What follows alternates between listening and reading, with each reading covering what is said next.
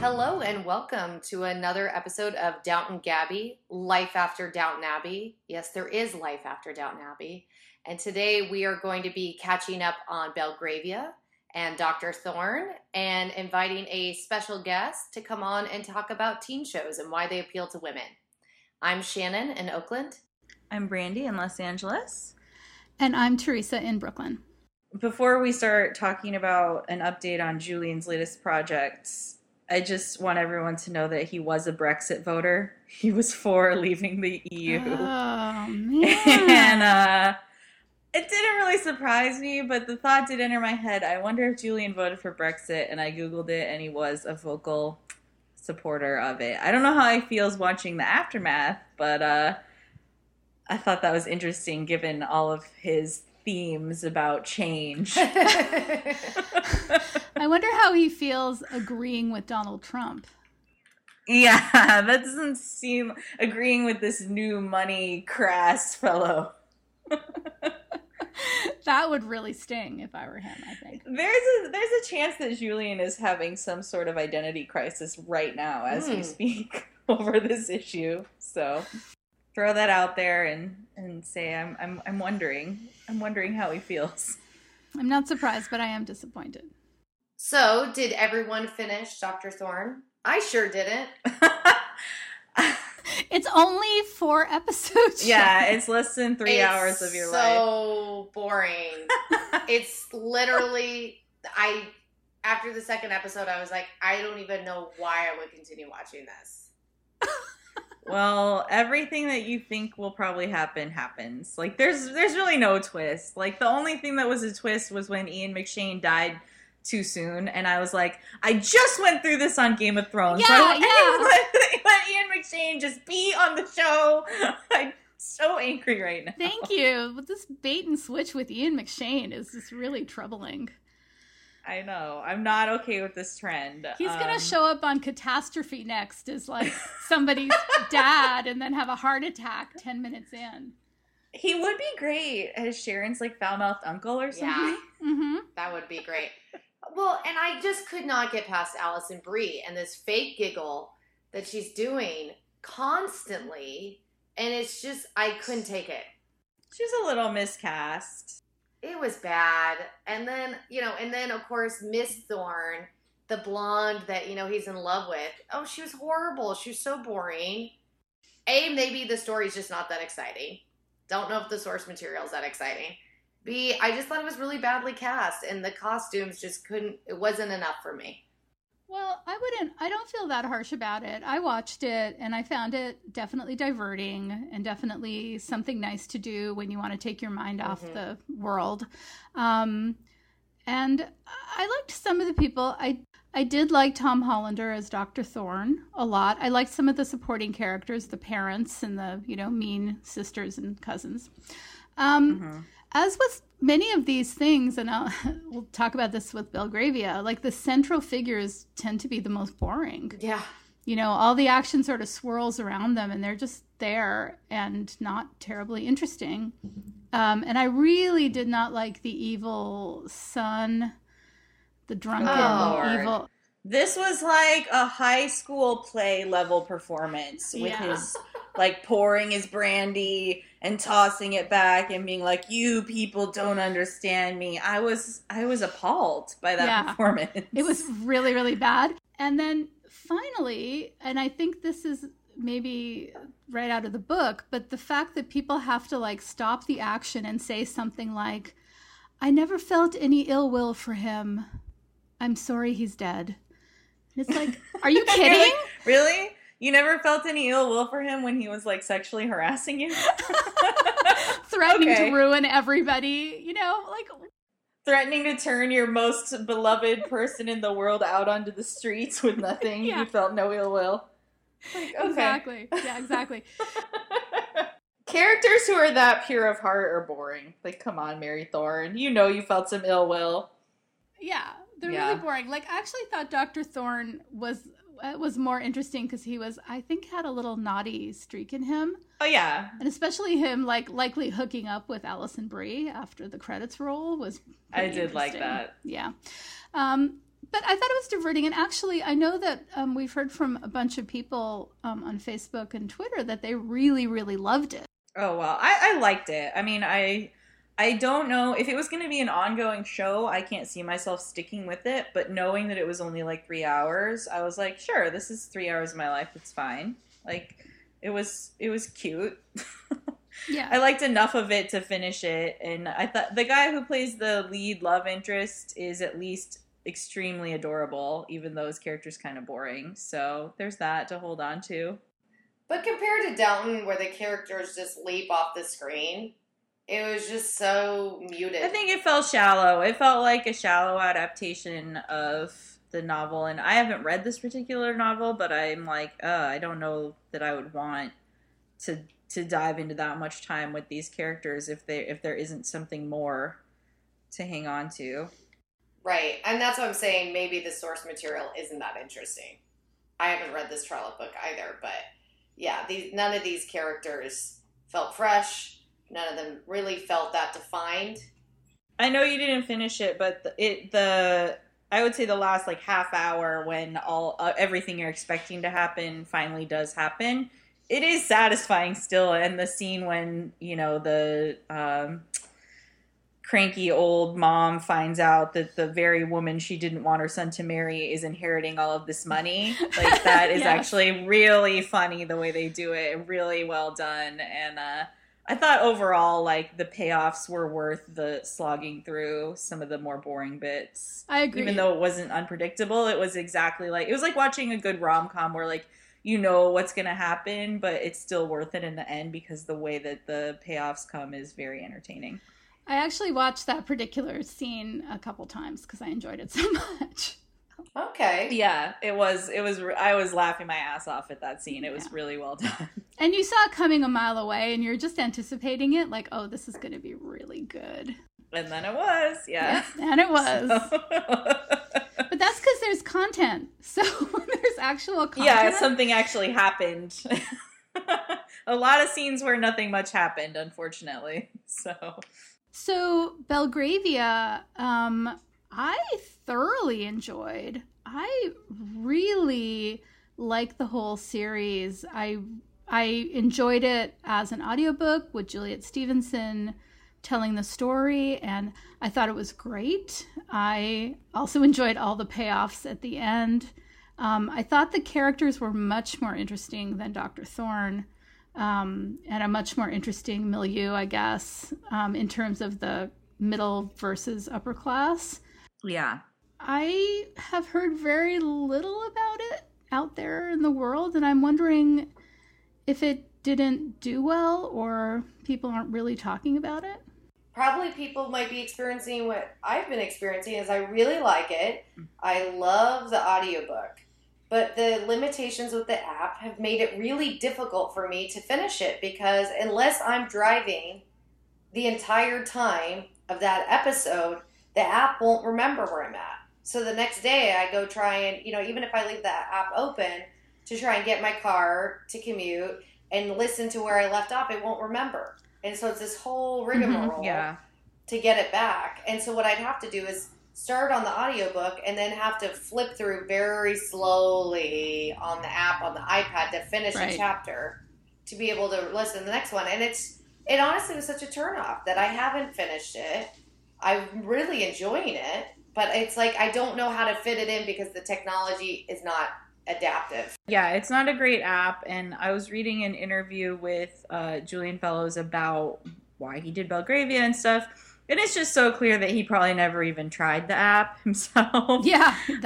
This is a direct quote. You can get it in iPlay, your iTiddly push, your iPhone, whatever. Like, iTiddly push? Like, that's your joke. It's like, if I was trying to parody Julian Fellowes, I couldn't come up with the language that he uses to actually talk about this stuff.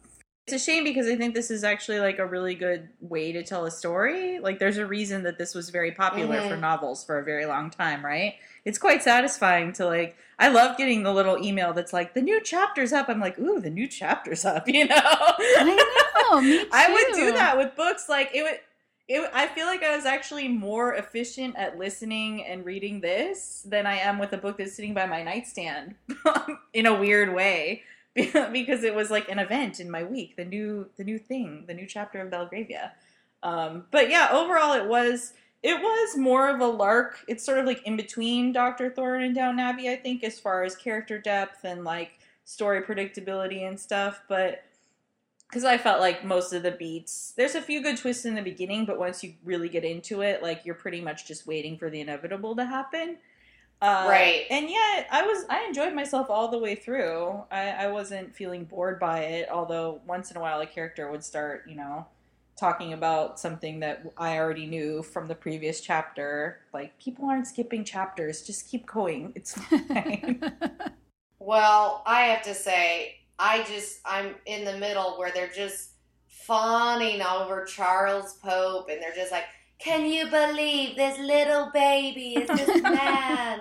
And it's like, all he's doing is talking about crime. He's not that great.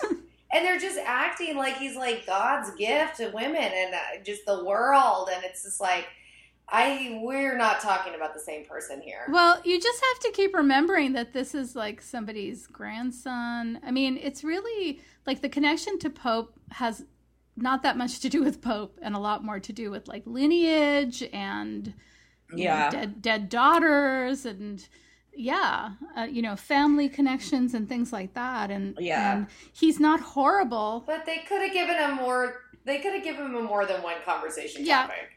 If he's really going to be that great. No, he's really boring. True. He's so boring. It was kind of hilarious to me, though, because it's not like he has multiple love interests or something, at least. It's just Mariah Gray who's in love with him, and she's just as interested in Indian cotton as he is. It's like one of those things where like a couple just has the same obscure interest, and they just love each other for it. That was actually hilarious to me. Yeah, like they would love to go LARPing together. Yes, exactly. I can totally see that. I don't understand Mariah Gray, except that he's not like a total asshole, Yeah, well, when you're comparing him to John Bellasis, he seems great. He seems pretty great, yeah. Yeah, and it's also the idea, it's like not quite the same thing, but it's like, Sybil and the chauffeur. She's not completely enamored of her posh life, and she's kind of bored by the people she meets. And here's this guy who seems really different and interesting and thinks about a world outside of Belgravia, for example. I think if this becomes a miniseries, it could make a really good one. There's definitely like the equivalents to some of the characters in Dr. Thorne, like the son who's ungrateful for his wealth or whatever, who we were saying is a terrible performance.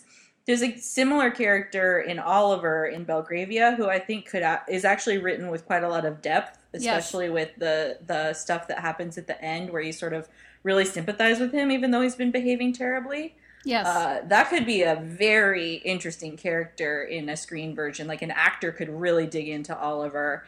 And he's not even one of the main characters. So I think most of these characters are something an actor could bring a lot more depth to just through performance as well. So I hope it gets an adaptation at some point. I think that'd be great. So it is going to be coming out in novel form if you want to wait for that. Otherwise, I feel like the $13 for the app is worth it to listen to it all. It's 11 chapters and most of them are about an hour and a half. So it's like a good product that you're getting. So I would recommend it if you enjoy Downton Abbey. I would recommend this before I would recommend Dr. Thorne, but then, of course, that's free on Amazon Prime, too. So just for summer, they're both great. All right, so we're going to move on to our next segment where we're going to talk about teen shows and why they appeal to women. And we have a very special guest, Karen Draper. Why don't you introduce yourself? Hi, I'm Karen. I'm in Los Angeles. I'm currently working on a young adult fantasy novel, and I read lots of YA. I watch lots of teen dramas on TV, and I blog about media aimed at teen girls and the fandom stuff that surrounds that. Well, I thought we could open with, what was a teen show that was important to you, either as a teen or as an adult? One of the ones that really stands out for me is Gilmore Girls. I, in high school, used to rush home from the bus stop to catch the reruns that were on ABC Family at 4 p.m. in the afternoons. And even in college, we would gather in the dorm room if you ever had the TV and go and watch it.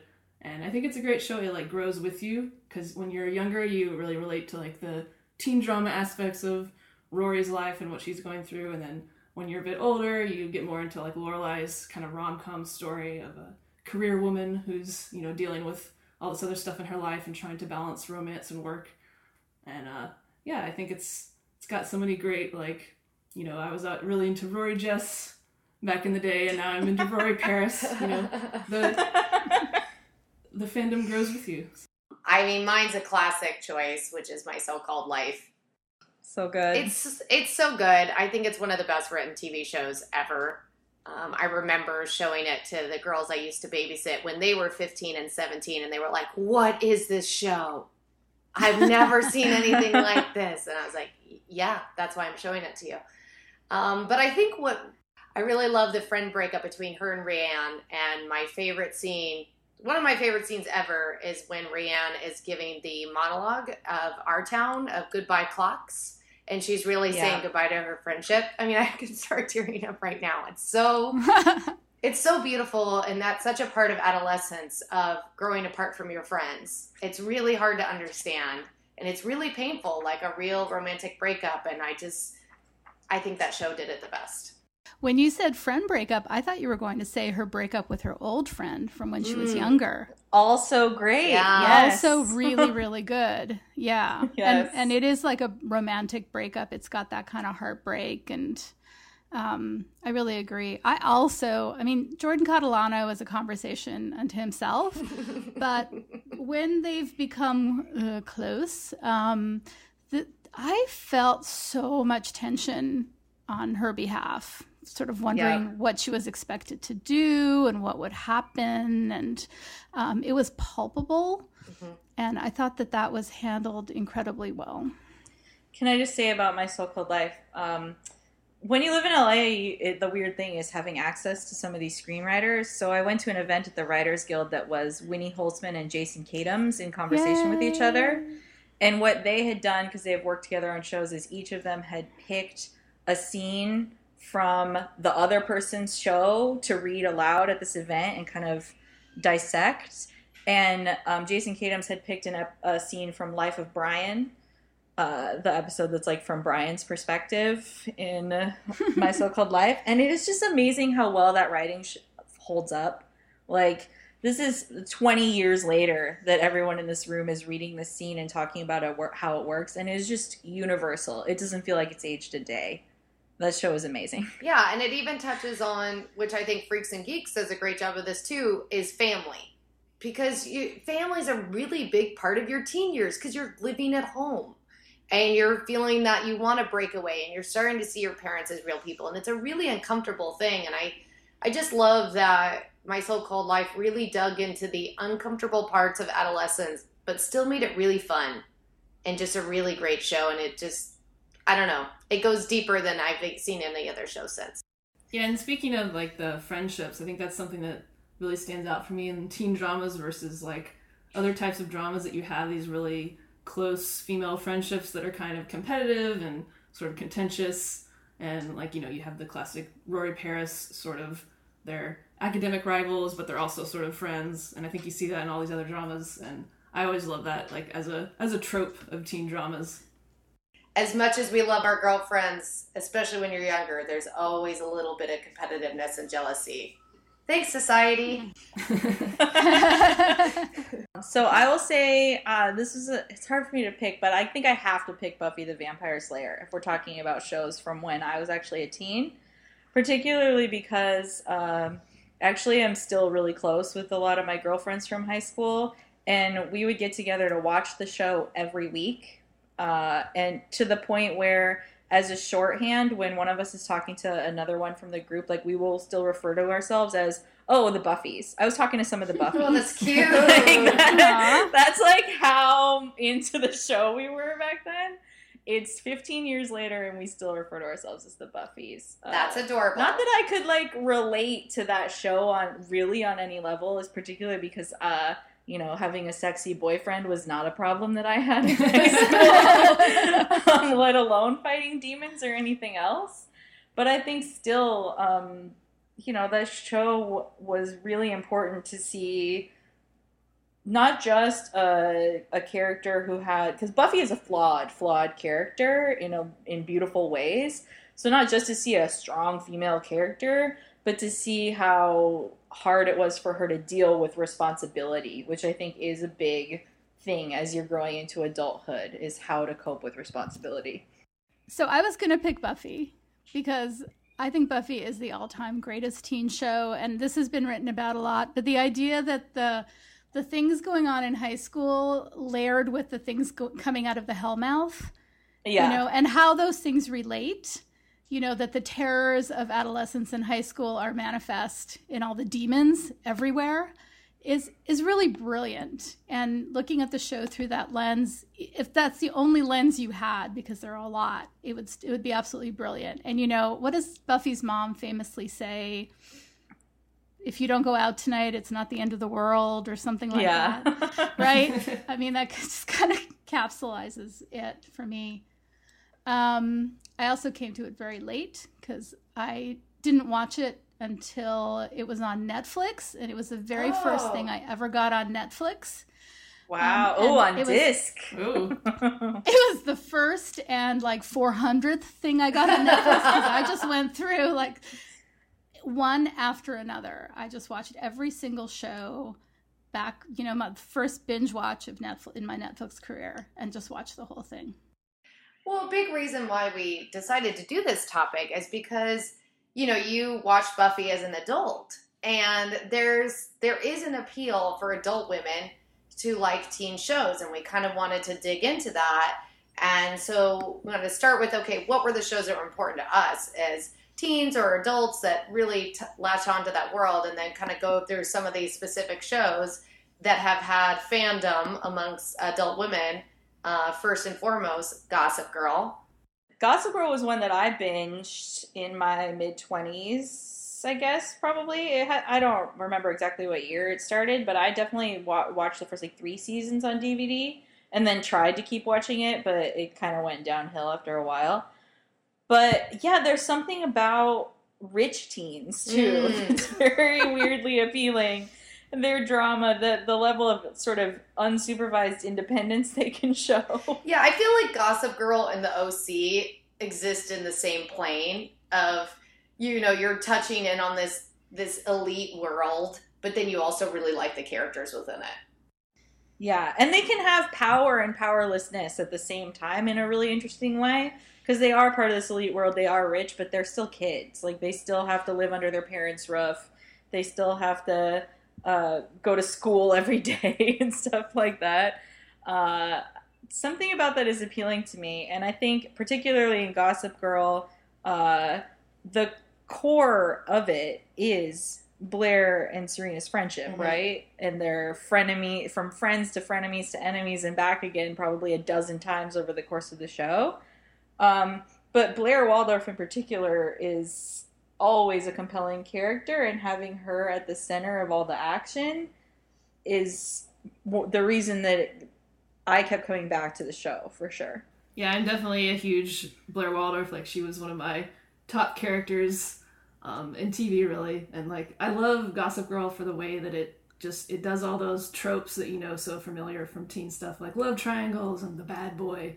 But it doesn't try to reinvent them. It just does them really well the way they are, which I really appreciate. So we should get into that. I know you have a lot of opinions about the bad boy trope. So I do. Well, and Chuck Bass is one of the best bad boys, and I loved it when Blair and Chuck were starting to get together, because it was yes, evil should come together. Well-dressed, awesome, conniving evil should be together. I really liked that when that started to happen.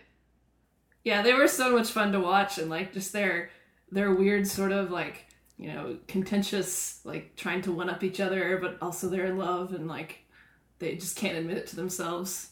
It's so good. And Chuck Bass, yeah, he's such a good bad boy. He's got the daddy issues. He's the poor little rich boy.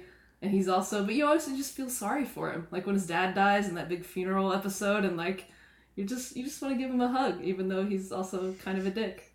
Yeah, until he tries to pimp out Blair in that one episode. Okay, That well, was really like a bridge too far. That was in the season where it all went downhill. We don't talk about that season. Yeah. There's always that season. You know, what was it, season 2 of Friday Night Lights? Yeah, there's always the we don't talk about that It's like, season. okay, let's just forget it. Hey, Karen, you had recommended, because I really haven't watched Gossip Girl. I maybe watched an episode here and there. You had recommended Bad News Blair as I the love that episode to episode. watch. So thank you for that, because I watched it this morning. And it was, I watched it thinking, ugh, I hate these kids. Why am I spending time with these horrible teenagers? Never in my life would I give over a Sunday morning to spending any time with people like this. And then, like, when Blair and Serena go out at the end and do their own fashion shoot, I was like, I love Blair and Serena. I love them. They're awesome. I love that episode in particular because it's like it's got that central friend drama of Blair and Serena, and then it's also just such a good Blair character study of like you see the behind the rich bitch kind of facade and like all the like ways that her and her mother's relationship is so messed up and like. And even though I kind of hate Dan, like in that episode, he's sort of like He's the worst. I mean, Dan's he the is the worst, but then he also has like a brief redeeming moment when he's talking to her in the stairwell, and you see sort of like a bridge between the two. Like, Dan he's a snob that doesn't think he's a snob, and Blair is a snob who knows she's a snob, and they're kind of like coming together in a way to understand each other before going their separate ways. I have to say that there wasn't a single guy in that episode that I wanted to like get to know better or really ever see again. If there was a virus and all the boys died and their dads, I would be fine with that. Oh, come on. You'd want to at least fuck Chuck before the end of the world. I mean, I think he'd be pretty good at it. No, Chuck is like... You think he'd be good at it? I think he's had it too easy. I don't think maybe he hasn't tried hard it. enough. Yeah. Season 1 Chuck is he's a mess. He gets his more like his bad boy like sexiness in season 2. Season 1 he's just sort of a mess. Yeah, I agree. Fashion wise as well. Yes. Basketball. His fashion does get better. And I mean the fashion, okay, Gossip Girl has that Sex and the City thing where they had a lot of designer clothes. They would always, magazines would always be covering like set photos of what Blair and Serena were wearing. And that's part of the appeal. I mean, it's part of why we love Downton Abbey is the clothes. And so I think Gossip Girl, more so than the OC, really touched in the clothes fantasy. Yeah, they always have storylines about fashion shows and stuff. And I definitely like bought headbands and colored tights because Blair was wearing them.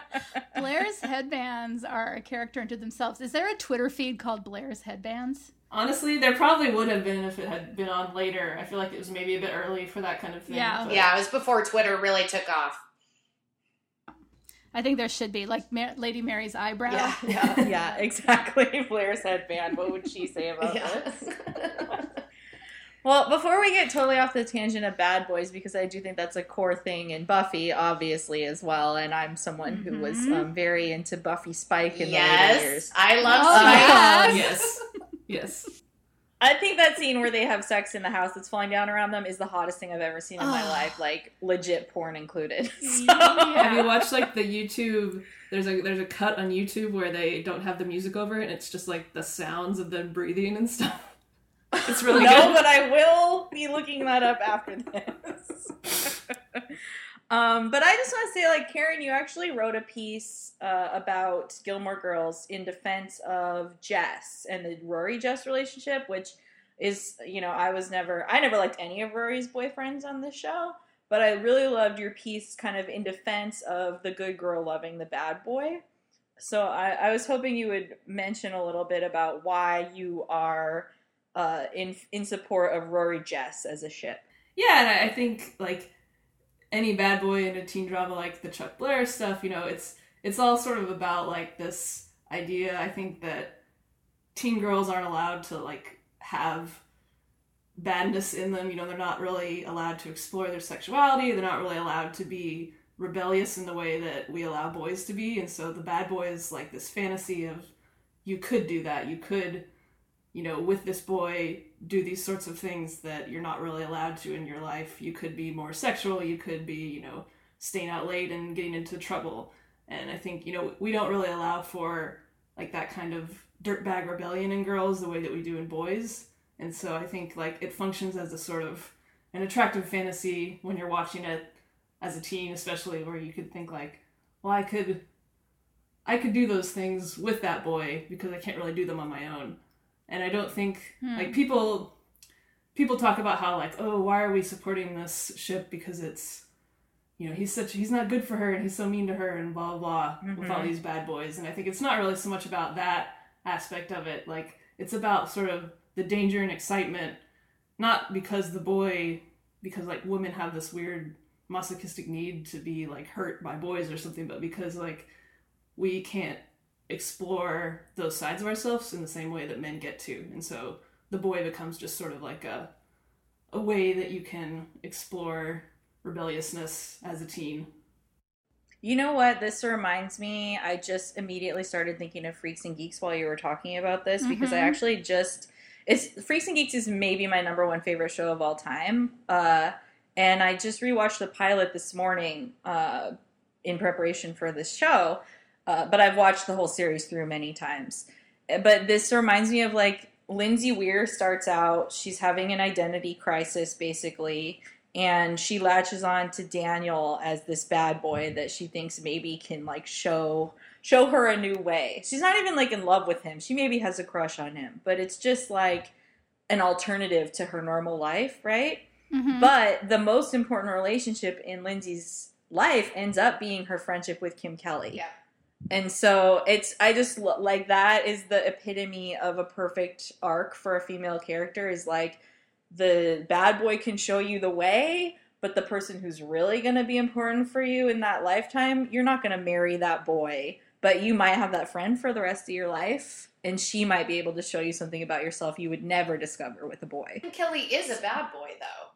She's a bad girl. She exhibits a lot of the behaviors I think Karen's talking about, and she does give Lindsay permission.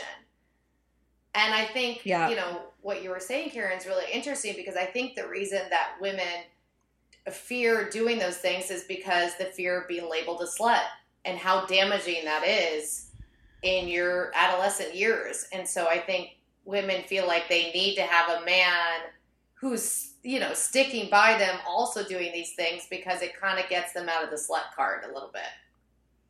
Right. Yeah, I think that especially with like the sort of sexual issue where you know, girls think like, oh, I can't like want these things in the same way, but it's sort of, you know, having like, oh, it's just this one boy that I want this with, and so, you know, you can justify it more in your mind, I think, too, like that you're not just wanting to be like a slut, that you're wanting to, you know, be in this relationship with this one boy that you find exciting. The bad girl as best friend is also something, well, we see it in My So-Called Life, and we see it in Freaks and Geeks also. And just like in My So-Called Life, Lindsay has sort of left her good girl best friend behind. Yes. And is now becoming friends with the bad girl. But I also feel like she's friends with those guys. Like, those guys are all pretty cool and respectful to her in a way that I don't think we've seen that dynamic before. Right. Like, if some girl gets involved with the quote-unquote bad kids, you know, the common thing is that they're going to somehow ruin her or treat her badly.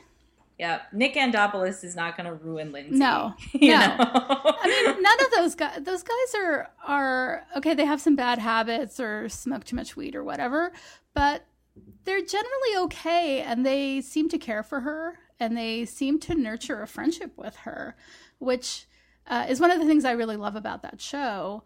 And the other thing I love is that Lindsay she's really smart, and she never gets dumb, you know? Like, they never make her dumb to punish her for her bad friends. She's smart. She's still a mathlete. Correct me if I'm wrong, but doesn't she go to a competition, a mathletes competition, saves the day? And her stoner friends show up. The freaks show up, and they cheer her on. And I think that was such an amazing scene, that you can grow, but you don't have to lose all of yourself. Yep. Yeah, you don't have to lose all of yourself, and your new friends, if they're real friends, will accept all of you. Mm-hmm. And I was really shocked at that last scene where she doesn't go to college but heads off to follow the dead. Was anybody else surprised by that? I was really surprised. I remember being like very touched by that because this finale aired when I was like a junior in high school, and so most of my friends who I referred to before as the Buffys, like most of them are like the good girls who are all like in honors classes and stuff. Like we were hanging out at someone's house, like playing cards and watching Conan O'Brien on a Saturday. Like we weren't getting drunk. But my sophomore year, I hung out with some bad girls, but I was probably the Lindsay to them, right? Like they were like smoking pot on the weekends and stuff, and I was like, oh, I have to babysit. I can't.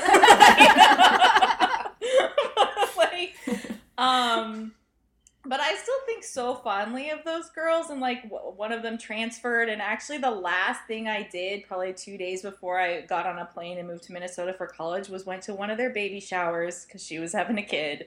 And it's just like, I don't know what else you could do to show like the different paths. Like that would be a scene on a TV show, me going to my bad girlfriend's baby shower before I got on a plane to go to college. Nice. I mean, but I love that those girls didn't reject me because I was the A+ honor student. They just thought I was funny and we hung out. Like that was fine. I love them for that forever. Brandy had a similar experience. I had the bad girlfriends, and then I also totally had the stoner dude friends, and I was the only girl. But yeah, I was still the geeky girl in the AP class and doing drama club. But I think because I was funny is how I could get into those groups. I think that really is, yeah, like because I was funny, like I could be in a lot of different groups and hang out with a lot of different kinds of people in high school. I was always very involved in different activities and very much a goody two-shoes in a lot of ways. But because of that sarcastic sense of humor, a lot of different kinds of people liked having me around. So I think it was great. As a future writer, it was great to hang out with a ton of different kinds of people. Very, very true. I mean, I even had like the classic teen movie thing where I finally got invited to the cool kids party, like the summer before college, because this stoner dude thought I was funny in a math class. And so that's why I got to come, and all those bitches stared me down. And I was like, yeah, this isn't my world. But I went to that party. Oh my God. Can we just have a little therapy session? That's what this is, though. These shows are therapy sessions in a way, right? No, I was not a super popular kid in high school. I was smart, so that wasn't cool. And I was sort of an art kid, which was also not that cool. This is why Lindsay Weir is kind of a role model for me out of all of these teen shows. When I look at her and think, so she's really smart, and she got to hang around with the bad kids, and it turned out fine, and everyone was great. And I thought, yeah. I wish I had been Lindsay Weir. I wish I had been brave enough to be Lindsay Weir in high school, frankly. High school is definitely one of those things where you're trying to test out your limits, and you kind of are putting baby steps into like the things that you will become later in life, but not all the way. I feel like most of us were pretty, unless we were the cool kids, we were pretty like scaled back on our rebellious phases. At least I was in high school. Those kids feel the same thing. Like my little sister actually was one of the super cool kids, one of the kids who was like sneaking out, doing drugs I mean like taking a puff of pot, but that was kind of a big deal at our high school. But then so she went from being in the cool bad girls group in junior high to being like a cheerleader and like legit like popular girl in high school, like dating the quarterback kind of girl. And she has all these same thoughts, even looking back. You know, she would have been like the star of the show. She doesn't feel like she was, looking back on this stuff. Everyone's in their own little world. Like, everyone thinks everyone else is judging them, but really everyone's just obsessed with themselves, right? And that's part of the appeal of these narratives, even as you get to be an adult. I don't think that feeling ever really goes away. Like, I feel like people in the office are probably noticing what's going on with me way more than they really are, right? Do you think that's because of these, societal cues that we've gotten since we were, babies as women, is that constantly look at how people are looking at you. Judge yourself because you're constantly being judged by society. And is that why we love these teen shows? Because part of us are still dealing with that. Absolutely. For sure. I think that's why I relate to Freaks and Geeks, and I don't have that much patience for the rich kid teen shows because I'm sort of looking for myself in there a little bit. Mm-hmm. The rich kid teen shows are like, the escapism element is part of it for me as well there. You know, it's the same reason I would watch like Scandal or something. I don't see myself in Scandal, but like the soap opera escapism is definitely similar to why I liked Gossip Girl. Yeah, I think like the ones that are rich for me are like, it's a very attractive fantasy because it's like, there's a way that they can be like gloriously selfish in a way that I don't think like I could be in my real life or that any of us could really be. You know, like they can make these huge mistakes and they can kind of, you know, make these like really satisfying but bad decisions. And, you know, I think that's part of the fantasy is that, you know, the way that they are just able to do ridiculous things and like be larger than life in their, you know, rich kid little worlds. Can we just talk a little bit about the sexual politics of some of these shows? I do feel like the guys get away with being really awful and the girls don't. I still feel like there's a lot of slut shaming going on with the girls. I mean, I'm thinking of Gossip Girl and Dan's little sister. Oh, yeah. Jenny. Oh, right? Poor Jenny. Jenny, yeah. So some of the few episodes I've seen. But I feel like she can't make any mistakes because she'll be ruined, while Chuck, just for example, can do whatever the fuck he wants and nobody judges him and nobody cares. Yeah. Or you look at Friday Night Lights and it's like there's Riggins, who actually is fucking every girl that comes along. And then there's Tyra, who doesn't even have a boyfriend and yet is somehow perceived as being the town slut because she's pretty and blonde. Like, right. Yeah. I think that's a real element as well. And I think, yeah, like, especially in even more realistic shows like Gilmore Girls, where there was definitely this feeling that when, you know, the season 2 Rory Jess stuff was happening, that people were like, didn't want her to be with Jess because he was going to be a bad influence on her, you know, whatever that means, which of course we do know what it means. And she wouldn't get into Harvard.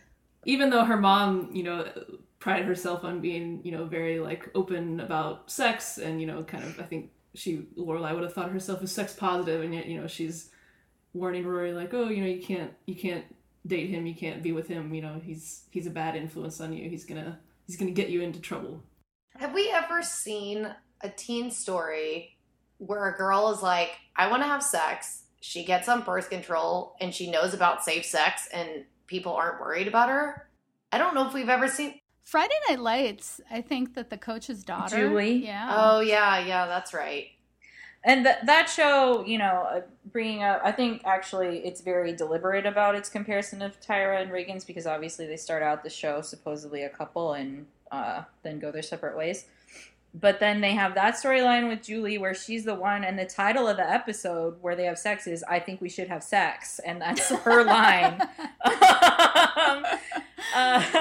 And then they also have a really interesting abortion storyline with Becky as well. I think they really tried to come at it with from every angle. And I don't necessarily in my mind classify that as a teen show for some reason, even though most of the characters are teens. But I think it's one of the best shows a teen person could watch, to see this array of different lives going on. Yeah, compare that with One Tree Hill, which I unfortunately did watch, and it's just fucking horrible. Where they get married, like that couple, I can't even remember their names, but it's like the dorky girl and the football guy, and they like have this love, and then they get married. They're like married in high school. It's like, what world? Nobody was married at my high school. I mean, that's just like so rare. I don't know. That story, whatever. I'm not going to recommend it. Yeah, so then we got 90210 with the 28-year-olds playing. I think Luke Berry was like 31. Oh, yeah. He was playing. Let's talk about that a little bit. I wasn't allowed to watch 90210 when I was a kid, which means I watched it all the time at my friend's houses. And it is kind of, I think that was the show that was like the explosion that caused teen shows to become its own genre, right? And it was definitely like, you know, one of those rich kid kind of shows, which are become so popular. Yes, but then you relate to Brenda, the outsider, moving to Beverly Hills from Minnesota and falling in love with the bad boy. who conveniently like lives alone because his dad is a criminal or something. And he's 35 years old.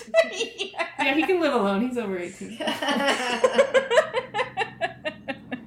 Yeah, and I think, talking about like how media affects the way teens see themselves, like there's been a big problem in recent years with teenage boys, like, using all these protein powders and things, and because it does affect you. You think like, oh, should I look like that?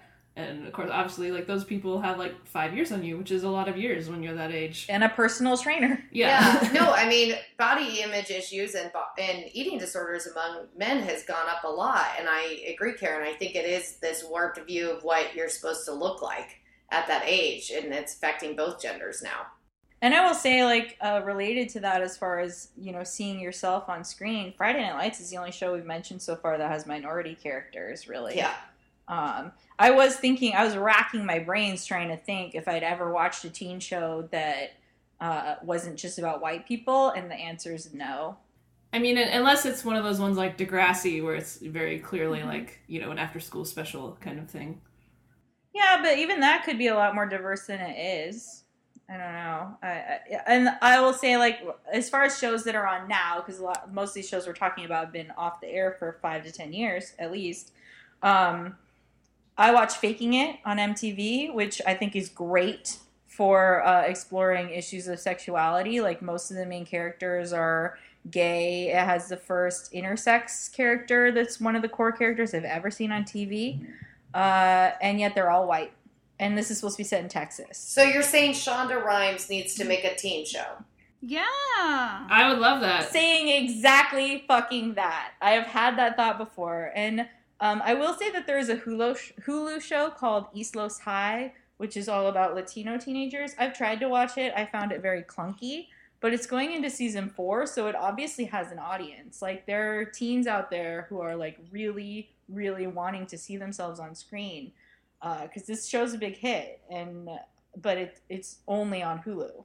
So Glee, for all its faults, was fairly diverse. True. Oh yeah, although that's a good even point. though its main characters are still white, but I mean it has like a good supporting cast that gets storylines. I think we should also discuss what we would really like to see in a teen show, or any niches we think are ripe to be filled. Like, personally, I would love to see a teen show about marching band, because that was a big part of my identity as a high schooler. Yes, And I think, we've had the Glee choir kind of experience, and so I feel like there's a lot of good things that we could do with marching bands as well. So someone write that. Well, one thing we forgot to mention is High School Musical, which was a Disney movie. It's actually quite diverse, and I loved it because I did High School Musicals.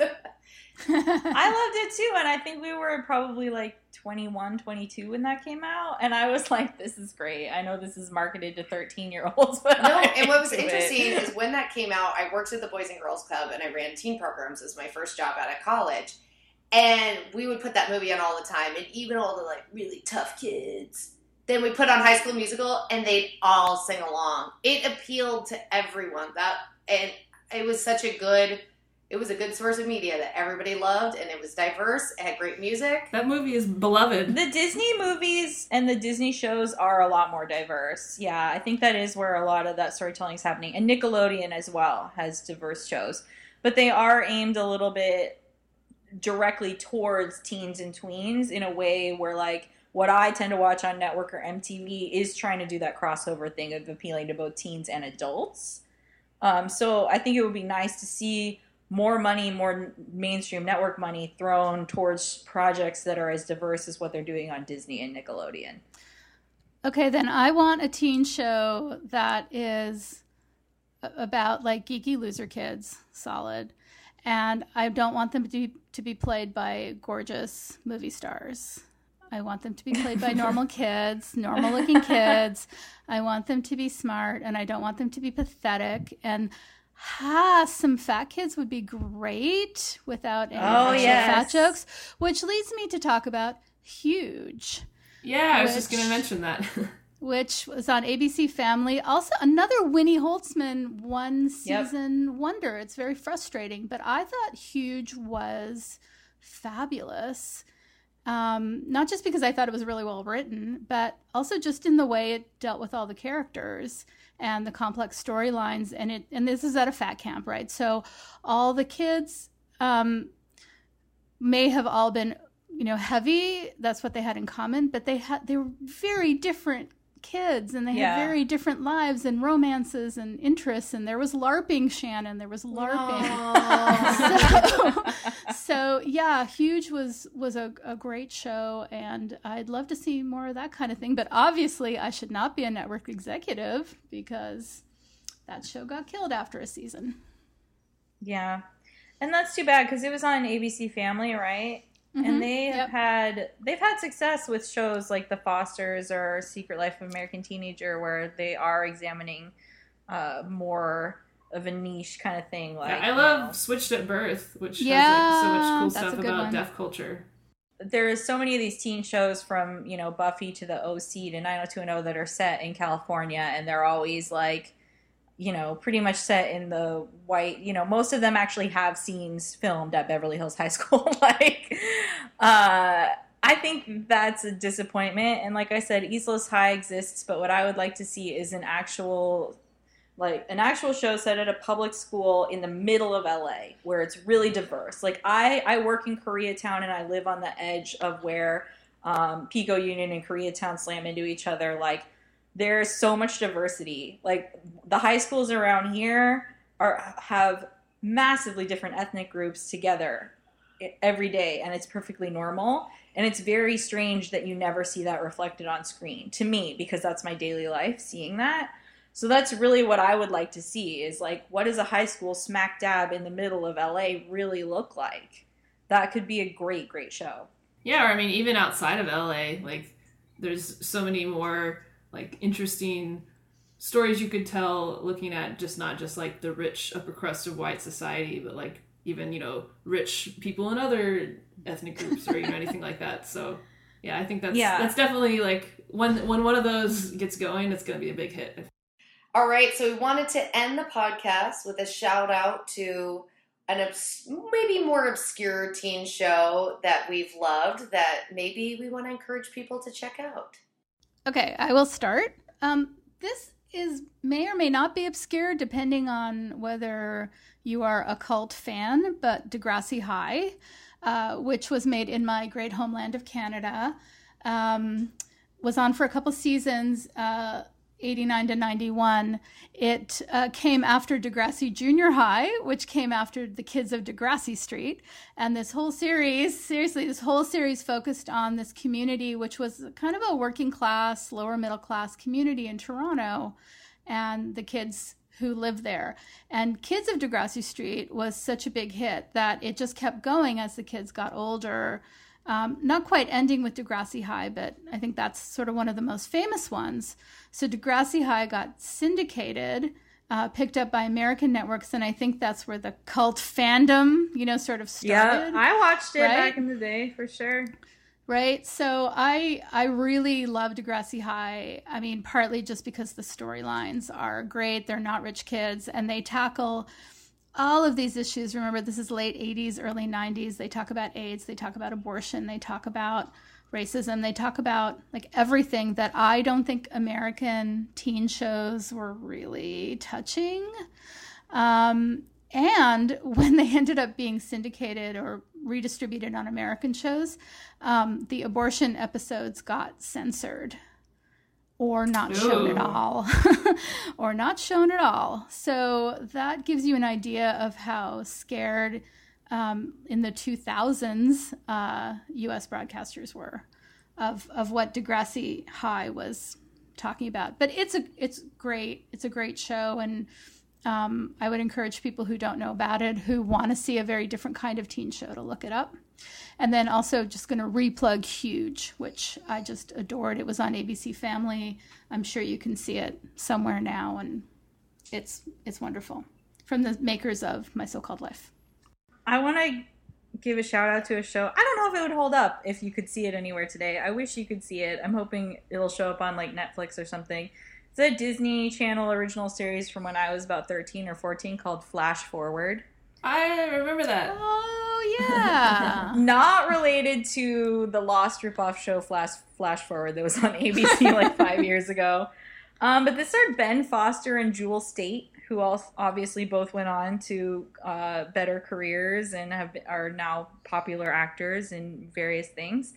But they were like best friends who had grown up together and were dealing with the concept of being boy-girl best friends platonically as they were entering teenage years. And I just loved that show when it was on, and would love to be able to revisit it. And because I just have a feeling it would hold up. Like, I just feel like it wasn't like a Full House kind of a thing. It was more serious. It was maybe more on the Degrassi ends of things, where, you know, those characters would still work. Tucker and Rebecca would still be people I would want to spend time with now. But that was like my favorite show because I was about the same age as them when it was on, and I just loved it when I was 12 and 13. So I hope it shows up somewhere. Well, I will jump on the Jewel Staite bandwagon because LA Complex is one of my all-time favorite shows. Oh, I love LA Complex. I love it too. It's great. It's technically not about teens, as Brandy brought up in the notes, but it's about 20-somethings moving to LA to try and make it. But they all live in this hotel. So it's got that high school feel. It's kind of Melrose Place kind of thing too, right? Yeah. Totally. It's like in between, yeah. It has all the elements of a teen show. You know, they're close enough to the teen years that it's got all that going on, and it has some of the best storylines I've ever seen. It is somewhat diverse of a cast. Keldrick King has one of the most interesting storylines about dealing with being gay and what that means to his career that I've never really seen in any other show. And, of course, Jewel Staite as Raquel, phenomenal. Amazing. I love her so much. She's great. Yeah, and it was such a bummer because it ended so well, and it was like, can we get more seasons? It was so great.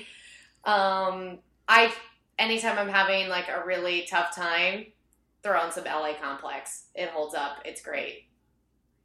Oh, and what country does that show come from? Canada. I'm pretty sure, yeah, my show was Canadian too. Yep. Well, that's interesting.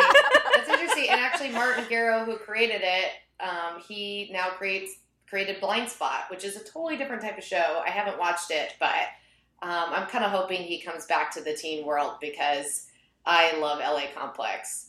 Well, I don't know about obscure, but I'm enjoying right now watching MTV's Scream, which is on. If you like a good...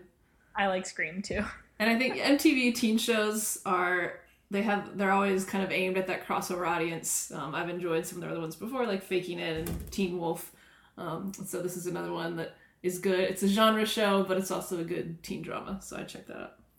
Well, thank you, Karen, for coming on the show and giving us Thank you for having me. All your insight into teen shows, and really excited to see maybe there'll be some good teen shows this fall that we can discuss later on. Well, thank you, everyone, for listening. You can follow us on Twitter at Downton Gabby, Facebook at Downton Gabby, Tumblr at downtongabby.tumblr.com. Let us know what your favorite teen shows are. And if there's one you want us to binge and talk about, let us know. You and I will be young for